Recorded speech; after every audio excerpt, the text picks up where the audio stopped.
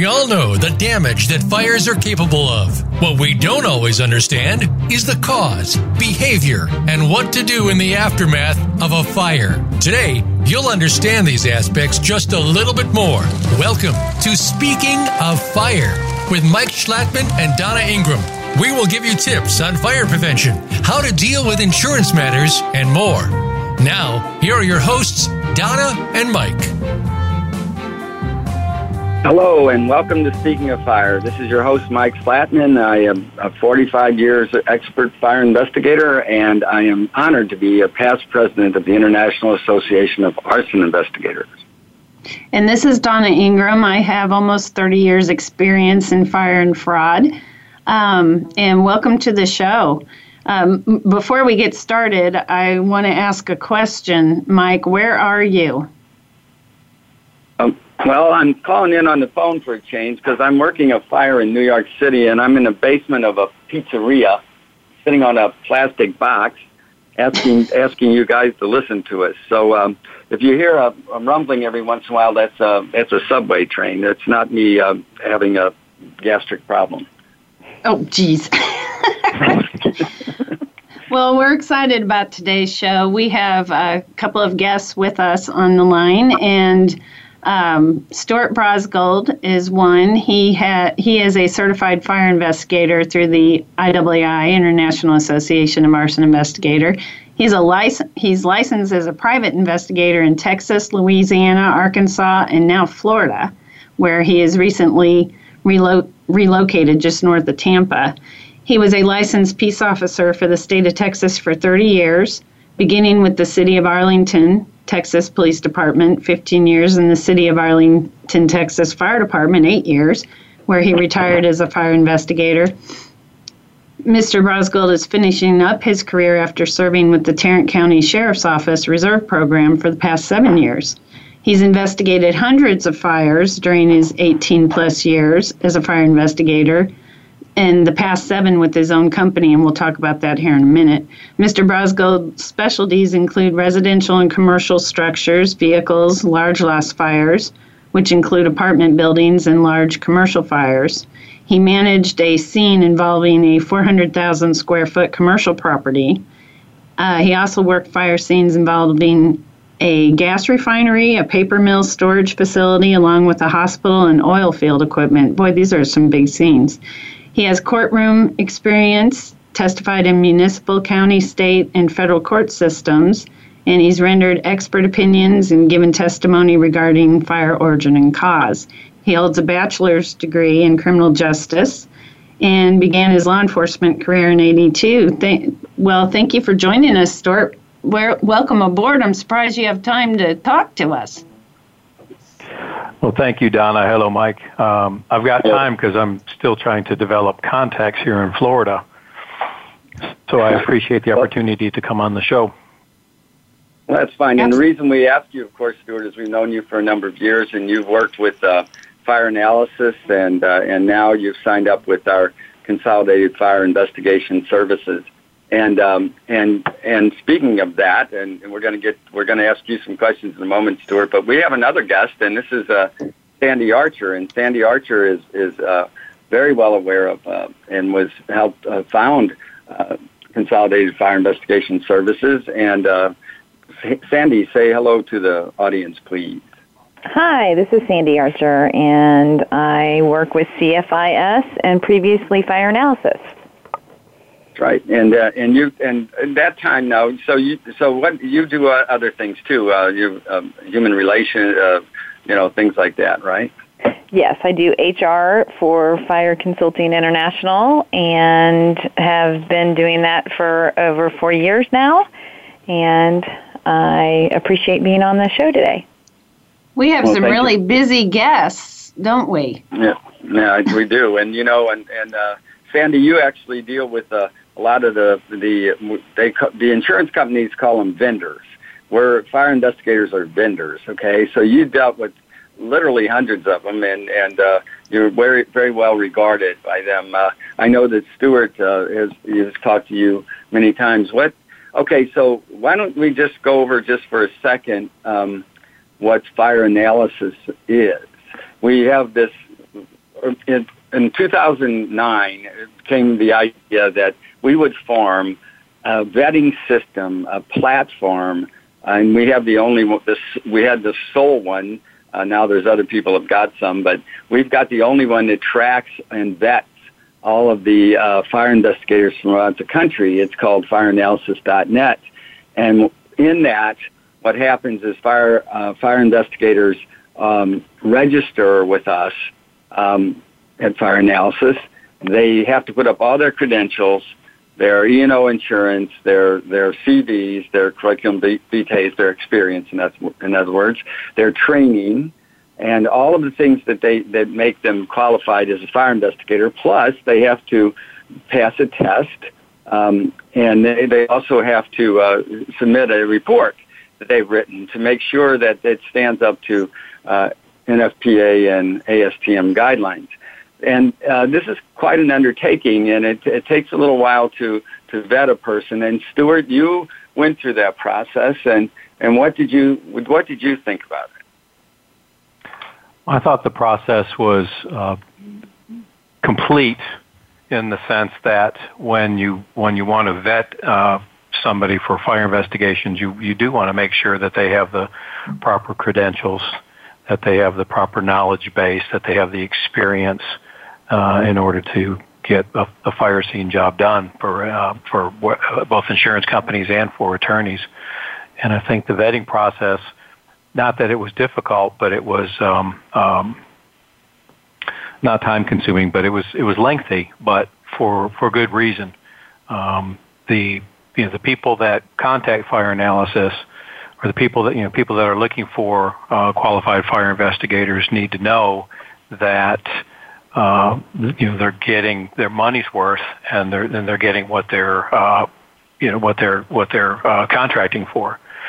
Somebody that's been in the business, that knows what's going on, not somebody that's just a fly by night. And I think a lot of investigators nowadays are seeing that, and they're getting their credentials in order. Just like Fire Analysis was able to assist me, make sure I had all of mine in order to support, or in order to work with the different groups that called into you folks. Right, and I'll tell you what, and we appreciated you too, because then as an outgrowth of forming that system, then we also got contracts with insurance companies, and they would call us up and say they need somebody now you're in Florida, so they need somebody in Tampa. We can call you up, and if you're available, we can dispatch that particular fire to you, and then and you can handle it, and then go through to the company, and then as a part of that service, we also did peer reviews of reports, and that's purely up to the insurance company as to whether they wanted reports peer reviewed. But I know you had yours peer reviewed, and that you passed with flying colors. So, it's and I really appreciate your being here, because if people can hear from somebody that's actually in the field and operating and seeing that it works for you, and that we recommend doing that with all fire investigators, because there are some, as you said, there's some that come out of the fire department or police service, and they just hang up their shingle, and they really haven't the qualifications, or they're hired by a company, even some of the national companies who believe they have the credentials and then find out they don't. You had the IAAI CFI, and that's what Fire Analysis required, and that's what CFIS also wants to have. Was it difficult to get the IAAI CFI, Stuart? Again, more time-consuming than difficult. There's different criteria that once you apply for the CFI, Certified Fire Investigator, through the International Association of Arson Investigators, it's a series of education, experience, testing, and different continuing education modules in order to gain the points that are needed in order to apply for the CFI certification. Once you apply for that CFI certification, doesn't mean that you automatically get it. You send in your application process, and then the people that review the application still have the ability to either say yes or no, or they may need some further information from you. It was probably, I'm thinking, almost a year from the time that I wanted to apply for the certified fire investigation status for me to make sure that I had all of my paperwork and all of my experience and all of my classwork lined up before I could apply to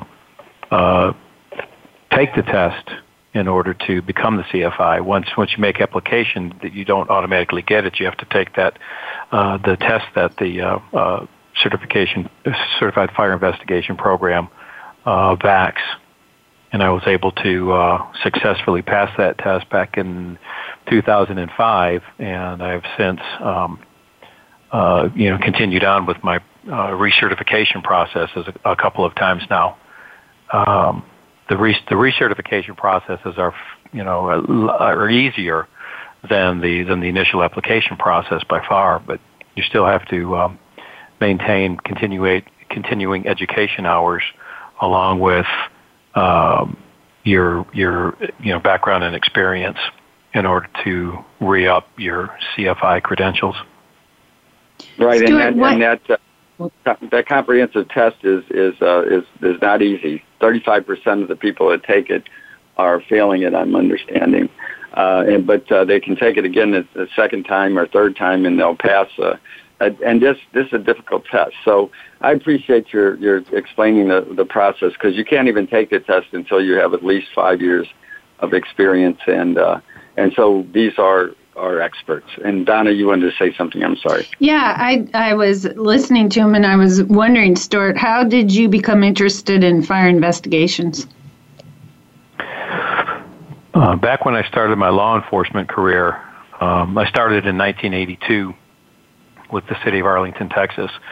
Then in mid-1983, I was able to get involved with the crime scene search unit of the police department, which really piqued my interest. I was a crime scene investigator for 6.5 years until the police department decided to take the police officers out of the crime scene unit and bring in civilian evidence technicians, which wasn't a bad thing. You don't need a badge and a gun to dust for fingerprints, but it was something that all of us as police officers enjoyed doing, and I probably would have been a career crime scene investigator.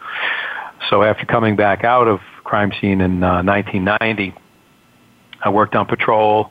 I worked in detectives. I was a member of the SWAT team, the tactical team. And then in 1997, I had spoken with the assistant fire marshal for the City of Arlington Fire Department, who at the time I had worked a couple of different fatality fire scenes with them. And he remembered me and wanted to know if I would be interested in coming over to the fire department.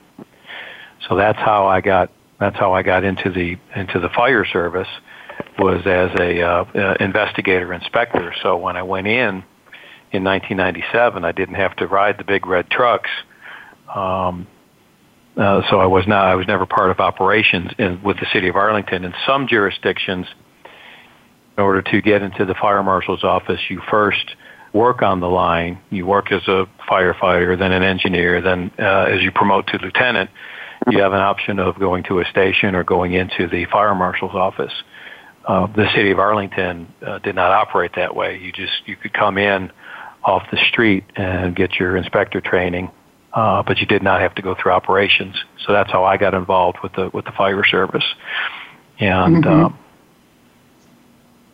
more or less, it brought me back into a realm of crime scene search, if you will, learning to go through fire scenes, learning to read fire scenes, read fire patterns, trying to discern, what the melted blob was before it was a melted blob.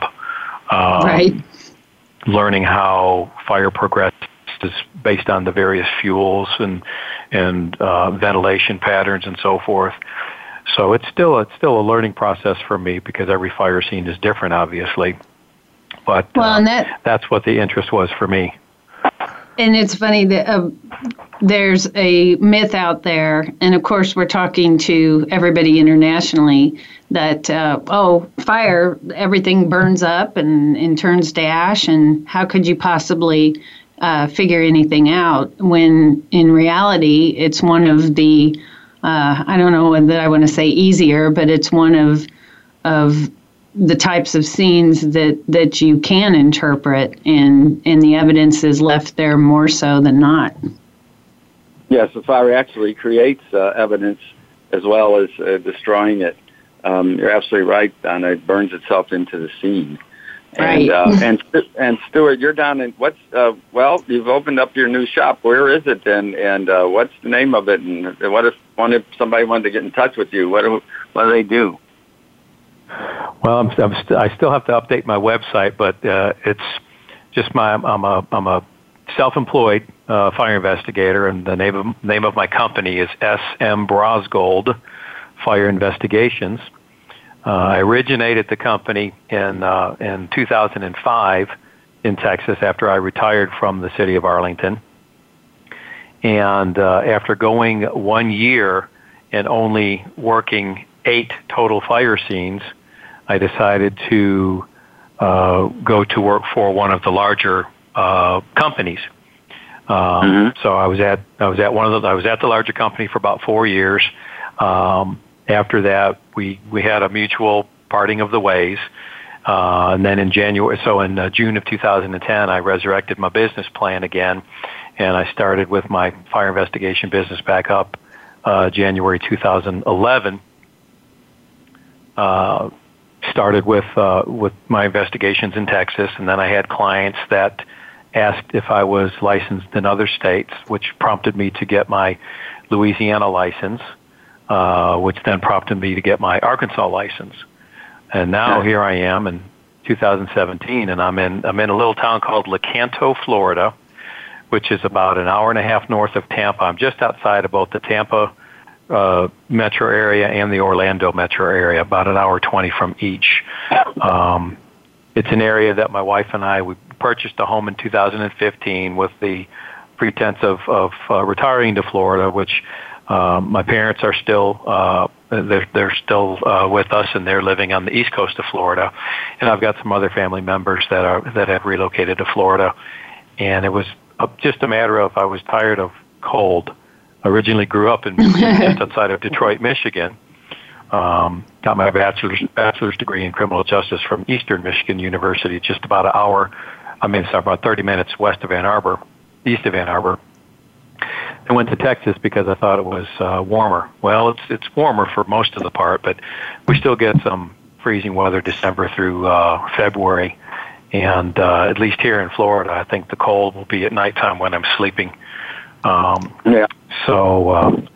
I don't think I'll have to deal with the snow and ice on this west coast of Florida. So I relocated after I lost one major insurance client about a year and a half ago, and then I lost my second major insurance client this May 1st. The insurance company, like some of the bigger companies, felt that they going with major, national companies that had fire investigators and engineers and so forth under their belt was a better move for them. And business is business. I know the guys in the major, the national retailers, and they're great fire investigators. I like working with them. I just chose not to go that route, and I felt that I could still offer the same type of services as the major corporations, just on my own, just like I did in Texas. I had a background in Texas to where I had engineers at my disposal if I needed them, both mechanical, electrical, and automotive. I had other experts at my disposal. I just needed to make a phone call, and I had them there. So they weren't under my roof, but I had them. I still have them because most of the guys that I worked with in Texas are licensed in various other states. So now it's time for me to develop my clientele here in Florida.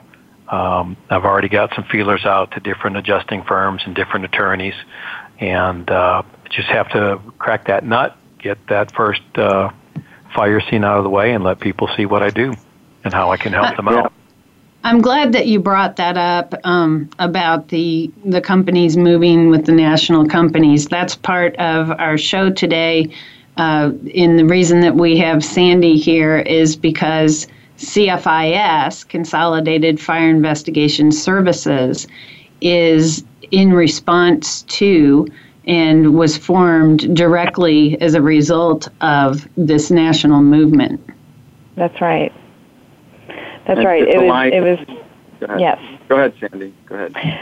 It was formed in February with vetted expert fire investigators because of that business trend of changing to the national companies, and we have an affiliation with fire investigators across the country, all 50 states, including Washington, D.C. So we're able to also send the most expert vetted fire investigator to the closest available scene for the loss. And so we saw that it was going in that direction, and we know many smaller companies, and we kind of all came together to provide that national coverage. Right, about 200 investigators, approximately, in all 50 states, as you said, but Alaska and Hawaii also, and it's an alliance of these other companies together that weren't individually national. Now they are national. They're national through FCIS, and I'm sorry. There you go again, CFIS. I do that all the time because my company is called FCII. Maybe I'm getting senile. But anyway, here's the deal. These 200 investigators are very good. They're vetted. We've read their reports. We know what they're doing. And so that's why we formed CFIS. I said it right that time. Okay. Now, we're coming up to a break, are we not? Yeah, we can if you'd like to break here a couple minutes. Okay. Well, let's do the break now, and when we come back, Stuart, please stick around if you can. We'll talk a little bit more about CFIS because you're part of that too, aren't you? Yes, I am. And I thank you. So when you come back to Speaking of Fire.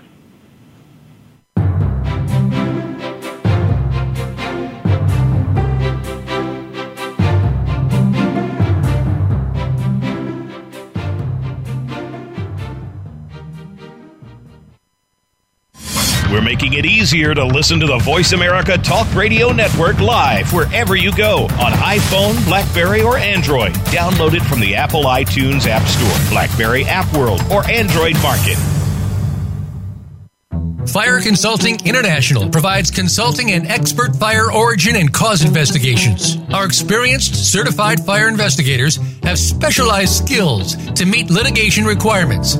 We also provide peer review of reports for other investigative firms to assure they meet NFPA guidelines and ASTM standards. Educational classes and CEU classes are also provided. For professional investigations, contact Fire Consulting International at fcifire.com or call 913-262-5200. FireAnalysis.net offers cutting-edge, comprehensive programs unique to the insurance industry. Our vendor vetting assures regulatory compliance with the Sarbanes-Oxley Act, NFPA guidelines, and ASTM standards. We ensure that investigators' reports are in compliance with those standards. We also offer comprehensive programs to assure compliance with your company guidelines. Please contact FireAnalysis.net. That's FireAnalysis.net. Now you don't have to stay linked to your desktop or laptop. Take Voice America on the go and listen anywhere. Get our mobile app for iPhone, BlackBerry, or Android at the Apple iTunes App Store, BlackBerry App World, or Android Market.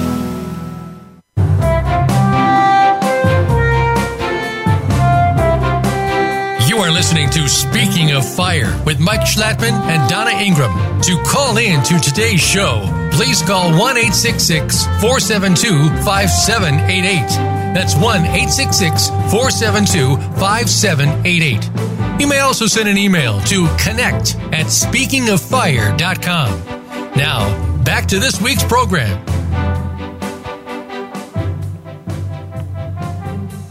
Welcome back to Speaking of Fire. Thanks for joining us. Before the break, we were talking about Consolidated Fire Investigation Services being an alliance of over 200 investigators in response to the national company movement by insurance companies. And Sandy Archer is here with CFIS. And Sandy, I'd like to ask you a little bit more about that. Okay. All right.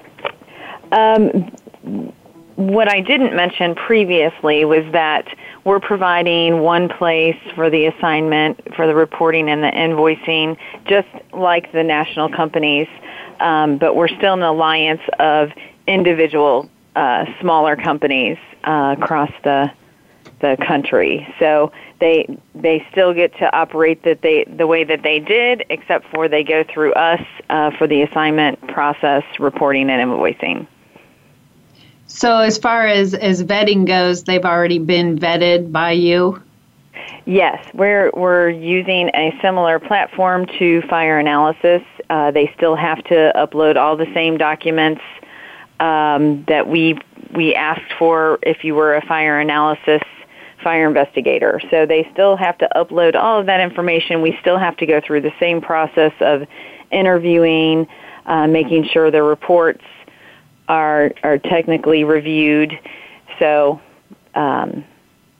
it's a similar process. Mm-hmm. So you can ensure that their credentials are up, their certifications, their insurance, things like that. Yes.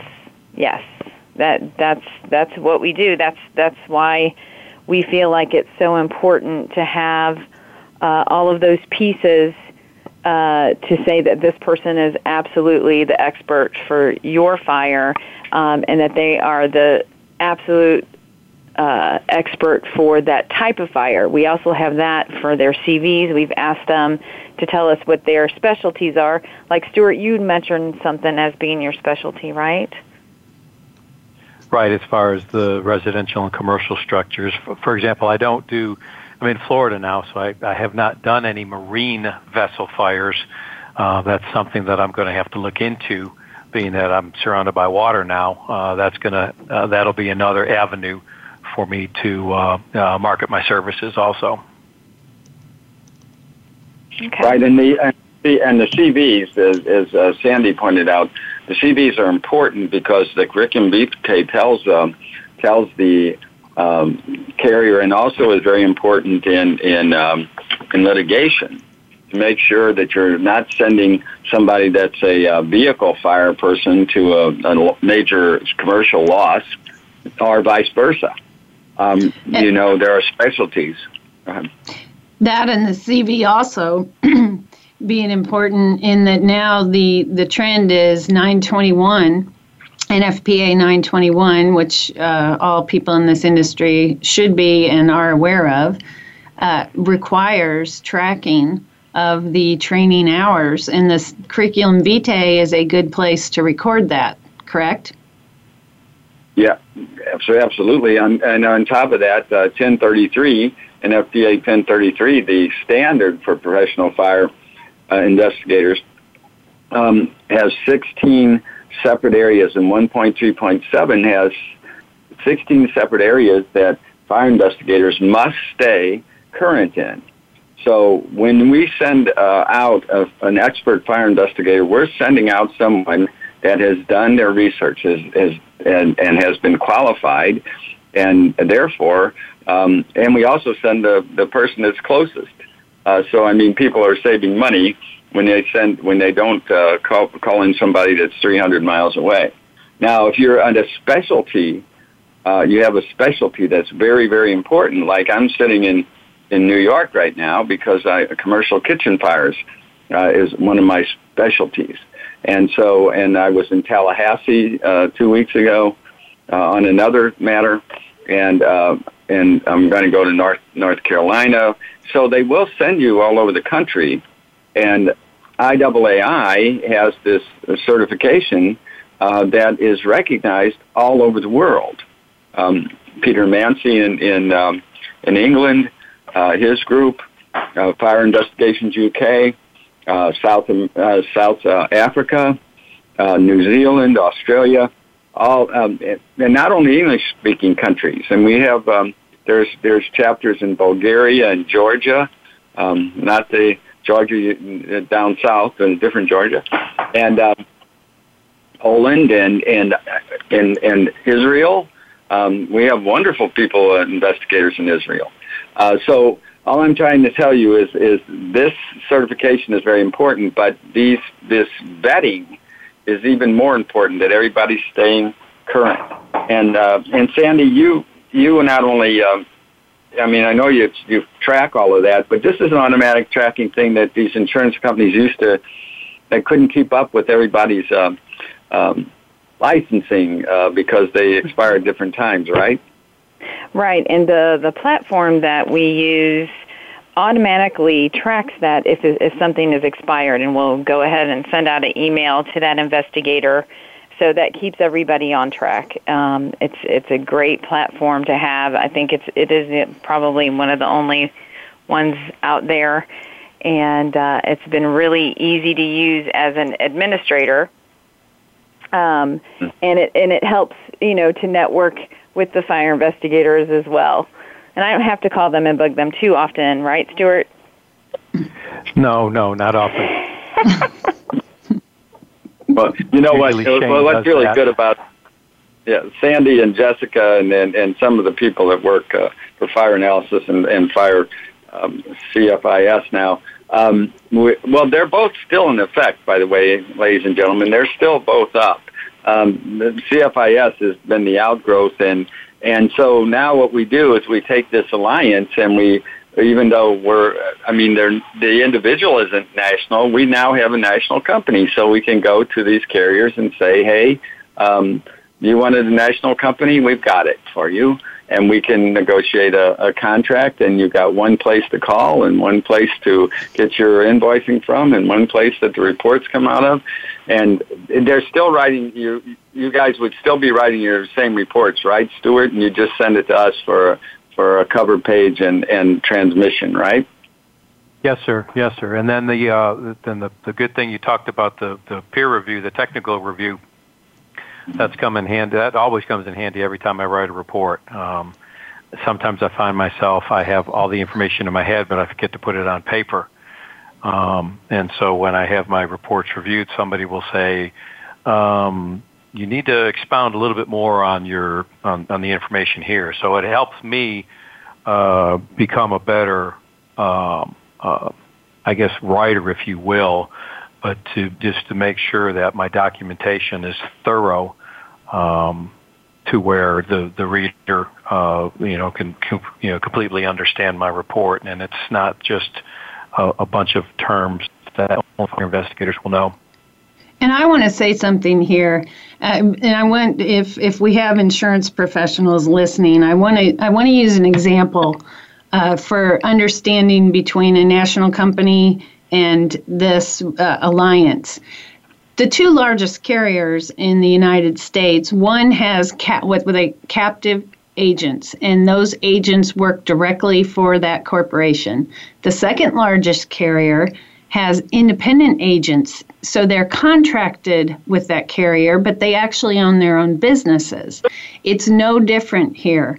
What we're looking at is you have captive employees, and then you have independent contractors. Well, when you hear independent contractor, that's a negative connotation. The thing is, because of our system, because of the way fire analysis is in CFIS, the way it's structured, just like the second carrier I mentioned that contracts out with their agents, there are guidelines and procedures and things they have to follow. That's what CFIS and Fire Analysis do. They set those guidelines, and you either meet those guidelines or you don't get contracted. Right. And you know what? That's a great point because, these major carriers have been using these same people all the time, and then suddenly they decide that they're going to go to captive employees for a major firm. Well, in a lot of cases, we've had feedback that came back to us that their general adjusters and regular inside adjusters don't like that because now they're working with people that they don't know. And not only that, but they're substandard. They're getting some substandard work. It's really too bad that they decide to do that. But it is their money, and they can do whatever they wish with it. But we're going to stay. All of us independent people are going to stay in business, and we've got our own reputations. We have our own regular clients, and it's just too bad when the field narrows, and when it narrows, it goes to some less qualified folk, and that really kind of bothers me. As my entire career has been about training. That's what the IAAI does. That's what training is. We set the standard for training throughout the world. And there you are. So. Can I add something? What I've heard is detrimental is that when you're taking fire investigators and flying them from another region or another area, they're not as familiar with the local fire departments, the fire marshals, etc. Having that network connection does help in your investigation process. So that's just me being an outsider and what I've heard as feedback. And it's absolutely true. It's only on the major kind of stuff where, like the one I'm here at today, we have over 25 investigators plus engineers, and I've worked with as many as 44 investigators and at one scene. It's then, in a major multi-million-dollar loss, you're going to bring in specialists from all over the country, and the local fire people will cooperate. But mostly, you're absolutely right, Sandy. What mostly happens is the local guys know the local guys. They have information. They change information. They're friends. They're good. You know who in that area. You know who is more apt to get it wrong than right, or you get to know who actually knows what they're doing. And by using 1033 to weed out the people that are less qualified, the better it is. Now, Stuart, you've been through all kinds of this of vetting before, and you've said how important it is to you. Now, you go to scenes as I do all the time. Do you run across newer investigators that could use a little bit of seasoning? Let's put it like that. Oh, sure. I remember when I first started out, my first few fire scenes, I was walking in and just looking at, black and gray. I had no clue what I was looking at, and over time and over years and through experience and through training, I've been able to, make heads and tails of different scenes that I'm looking at. So everybody's got to start somewhere. There's no question about that, and it's just you just right. have to keep on working at it. To develop your skills, hone in your skills, and work your scenes. And Stuart, you're familiar with what we can refer to as clusters, where you have these large scenes. Obviously, that I wanted to ask you earlier. What is your most memorable fire scene? The one that was most memorable was one that I did in. I know it's closed out now, but I still don't know if I can actually mention the names of it. So I'll just say that it was a large warehouse, and the funny thing is that morning the fire originated early in the evening. around 7:30ish is when the first call went out. Well, the next morning, the building had already collapsed, and you could see the smoke across the entire Metroplex because I was in the Arlington area, so the Dallas-Fort Worth area. The smoke was going across the sky on the news. Everything, all the news channels were covering it. So I was on the fire scene with two other guys. We were doing just a small apartment fire scene, 3 investigators, and we were all wondering who was going to get that call. And I figured all the big boys would be getting the call. Well, later that afternoon, I get a call from the adjuster, and I'm thinking that in this warehouse there were 7 business entities in the warehouse. I'm thinking he's going to want me to, work for one of the business entities. And he said, no. He said, we have the building. I need you to work for the building. So that was an eye-opener for me to where I learned, again, firsthand not working a large scene like that, but I had the cooperation of other investigators that I've worked with. I had cooperation from the local jurisdiction, and at that time, the Bureau of Alcohol, Tobacco, Firearms was also investigating that, and I had connections with those guys. So that one, we had probably 8 to 10 groups between investigators, engineers, and attorneys representing all the different entities in that one. So that's been where, Mike, you said you're up there now with about 25 different folks. That's been my biggest to date, and it was an interesting fire scene investigation. I don't think I offended anybody. Certainly, I know I didn't make anybody mad, but you can't help when you have that many people. You try to follow your methodology as 921 has, and everybody's on that same page. So you just have to make sure that everybody is up with doing what, how you want to work the scene and make sure everybody's there. So that was an interesting one for me. That almost went to court. We had, I finished out that one with about a 6.5 hour deposition. That's, again, my longest deposition to date now. So that was a good scene for me, a big learning experience for me. So now on some of these other larger ones that I've worked, I've got that background to where I've written protocols and I've talked with attorneys and worked with attorneys, and I'm able to manage a large scene much more easily than when I first got that assignment. Yeah, well, it does come. It comes with the experience, and you do, and we learn from each other.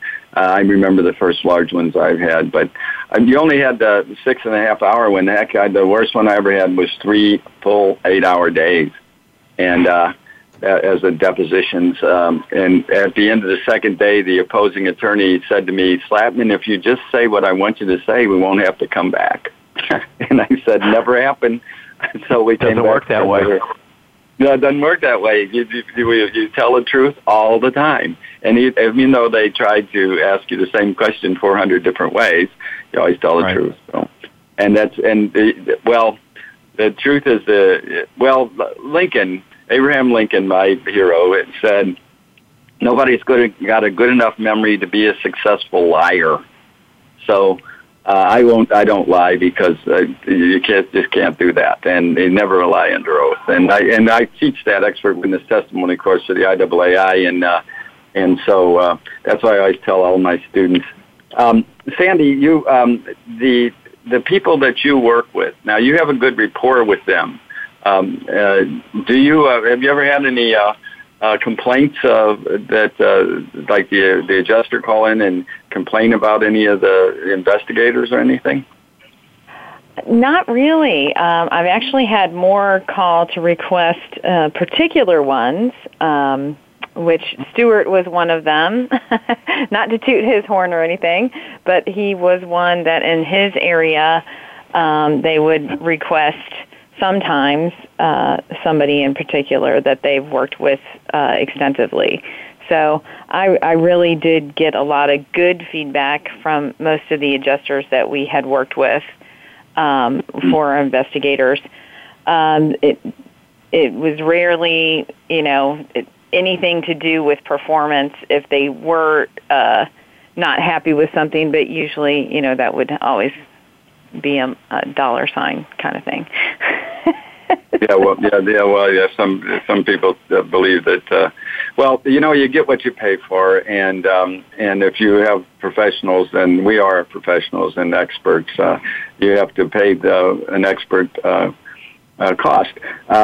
One of the reasons CFIS was formed is a lot of the companies want reduced rates, and they want reduced rates for fire scenes. Well, we've gotten them where we can get some breaks on engineering and breaks on sample analysis, and maybe even having a fire investigator that will go for the first day at a certain rate, but they're not going to go for nothing. And what happens when you hire somebody on a flat rate generally is you're going to get exactly what you pay for. So if you're going to get them a minimum amount, then what happens is you're going to get a minimum investigation. It's like a drive-by investigation, and we won't do that. We won't allow that to happen. So that's. I just wanted to let you know that CFIS is the same way with fire analysis. We're going to have to just keep up the standard. Anyway, so I'm going to have to sign off here. The pizzeria is going to be closing with me in the basement, and I'm not going to be in the basement. So, Stuart, thank you for being there. Donna, you're going to have to end the show. Thank you, Sandy, for showing up. I appreciate it. They just gave me the out of here or live here. So I'm going. All right. Tell Aaron I said hi. See you later. You should learn how to make good pizza, Dad. Come on. Yeah. You can. See you later. Bye. Bye. But so I still have some time with everybody. So. Oh, that's great. And I wanted to. First of all, thank you for coming on. We've got about 9 minutes left. I wanted to reiterate, and he just did also about fire analysis and consolidated fire investigation services, that the philosophy behind all of it is based on education using experienced investigators, seasoned investigators that have been to these large scenes like yourself, Stuart, and that understand all aspects of fire investigation. Let's talk a little bit about the public versus the private side, Stuart. What are some things you would want to tell a young fire investigator? At this point, there used to be the persona that both sides were different. That the public investigators, all they were looking for was arson, because that's what they were. That's what their task was. They're arson investigators, and that's what they call themselves. Well, the reason they call themselves arson investigators is because when people hear the word arson, they think of a criminal offense, and most of the public investigators are sworn peace officers in their respective jurisdictions, whether they work for the fire department or whether they work for the police department. When you hear that connotation, people think of police officers. Now, on the private side, if somebody were to hear the term arson investigators, then they would think that that's all that we would look for is just arson, which isn't the case with the International Association of Arson Investigators, because with that group, you have both the public and private investigators. The key with that, I would tell the public guys, is that when you're out there, you're going to do the same job that I'm going to do, except I may do it a little bit more in depth in regards to a potential accidental situation, if it's a product malfunction or a workmanship issue, in regards to that. On the public side, when they have an accidental fire, a lot of times they aren't allowed to follow it through to the end, because if it's not a criminal situation, the public guys have got so much work to do that they've got to move on to the next one. And so they've been pretty good. All the guys that I've worked with in the past have been pretty good about just leaving the scene alone, knowing that private fire investigators are going to come on board. And the interesting thing with IAAI, I'm getting ready to join the Florida chapter here. They have a training seminar coming up, but when in any of these training seminars, whether it's IAAI sponsored or any of the other fire groups, you'll have both public and private fire investigators networking together to realize what's going on and to understand the jobs that everyone does. And more so nowadays is the training is not geared toward public or not geared toward private, but geared toward the fire investigator itself. That person, that he or she person themselves, to where everybody, the public and the private guys, are on the same page, doing the same type of investigation, looking for the same, doing the same root analysis, the same methodologies, and so forth. And sometimes you'll get an overzealous, public investigator, and I'll say I was one of those where there's been more than one occasion that I would collect evidence on the scene, thinking that it would run away if I didn't take it, for the private guys. And then after the fact, the private guys would come in and they'd say, "Well, where is this?" "Well, I have it here in my custody. Who wants it?" And they would thank me for retaining something as opposed to leaving it there. They weren't happy that I took it off scene, but maintaining my chain of custody and maintaining photographs and documentation, it's not anything that the evidence was spoiled by me taking it. Obviously, I'd like to see, on the private side, if the public guys don't have to collect anything as evidence, leave it on scene. But I understand that there are times that they will, and then they usually release it to the private guys once they come on board. So I think the rapport between the public and the private side has gotten much, much better over the years that I've been doing it. Now I've been doing fires, like I say, 18 years, 8 on the public side, and then 10 on the private side now. And absolutely, that is true. I began my career in 1988, and it is a night and day. And thank you to 921 and 1033 for bringing that together. Now, those 1033 obviously being a standard and for professional qualification, 921 being a guide. However, it's a good guide. There's no reason to not follow it. And it always surprises me, even after almost 30 years, to stumble across a person that doesn't know what 921 is or this or that. And I am good at handing ones out for free, and they're not cheap, but just to enhance and upgrade the careers, because we need anyone that's a fire investigator. They need to be a professional. Or they need to be doing something else, because this is a niche. It's specialized. What you were addressing earlier, whether it be arson, subrogation, evidence spoliation, those are the 3 things that you just talked about. These are all things that need to be known, and only the people that know it and do it properly need to be doing this. And Sandy, that's part of your vetting process, and we only have a couple minutes left. Yes, when I first got into this field about 4 years ago, I did not know much about fire and fire investigation, and I have to say I've learned a lot. I've learned a lot from the fire investigators that are vetted on our list, and I have to say that they are such professionals, and they're willing to share.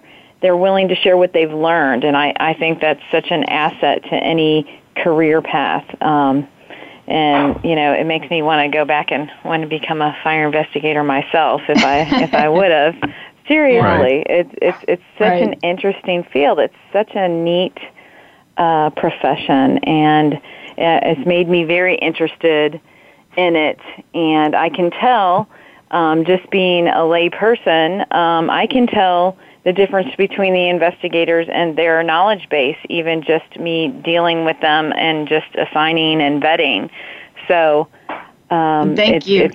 It's really a neat field, and I know that that's great. After talking to several different people, even some new ones, all the certifications, what an enhancement all of these trainings are. So it's a really And thank you for service. saying that. We've only got a couple of seconds. I'm sorry to cut you off. Seeing you, Stuart, I wanted to say thank you so much for joining us. And next week, be sure to join us. Yes.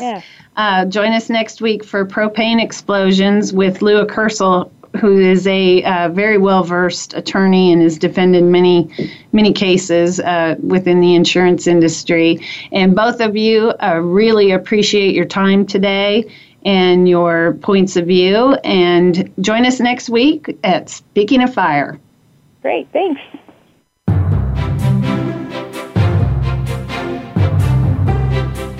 Thank you for tuning into Speaking of Fire. Please join your hosts Mike Schlattman and Donna Ingram for another edition of our program next Wednesday at 11 a.m. Pacific Time, 2 p.m. Eastern Time on the Voice America Variety Channel. Remember to be careful this week and every week.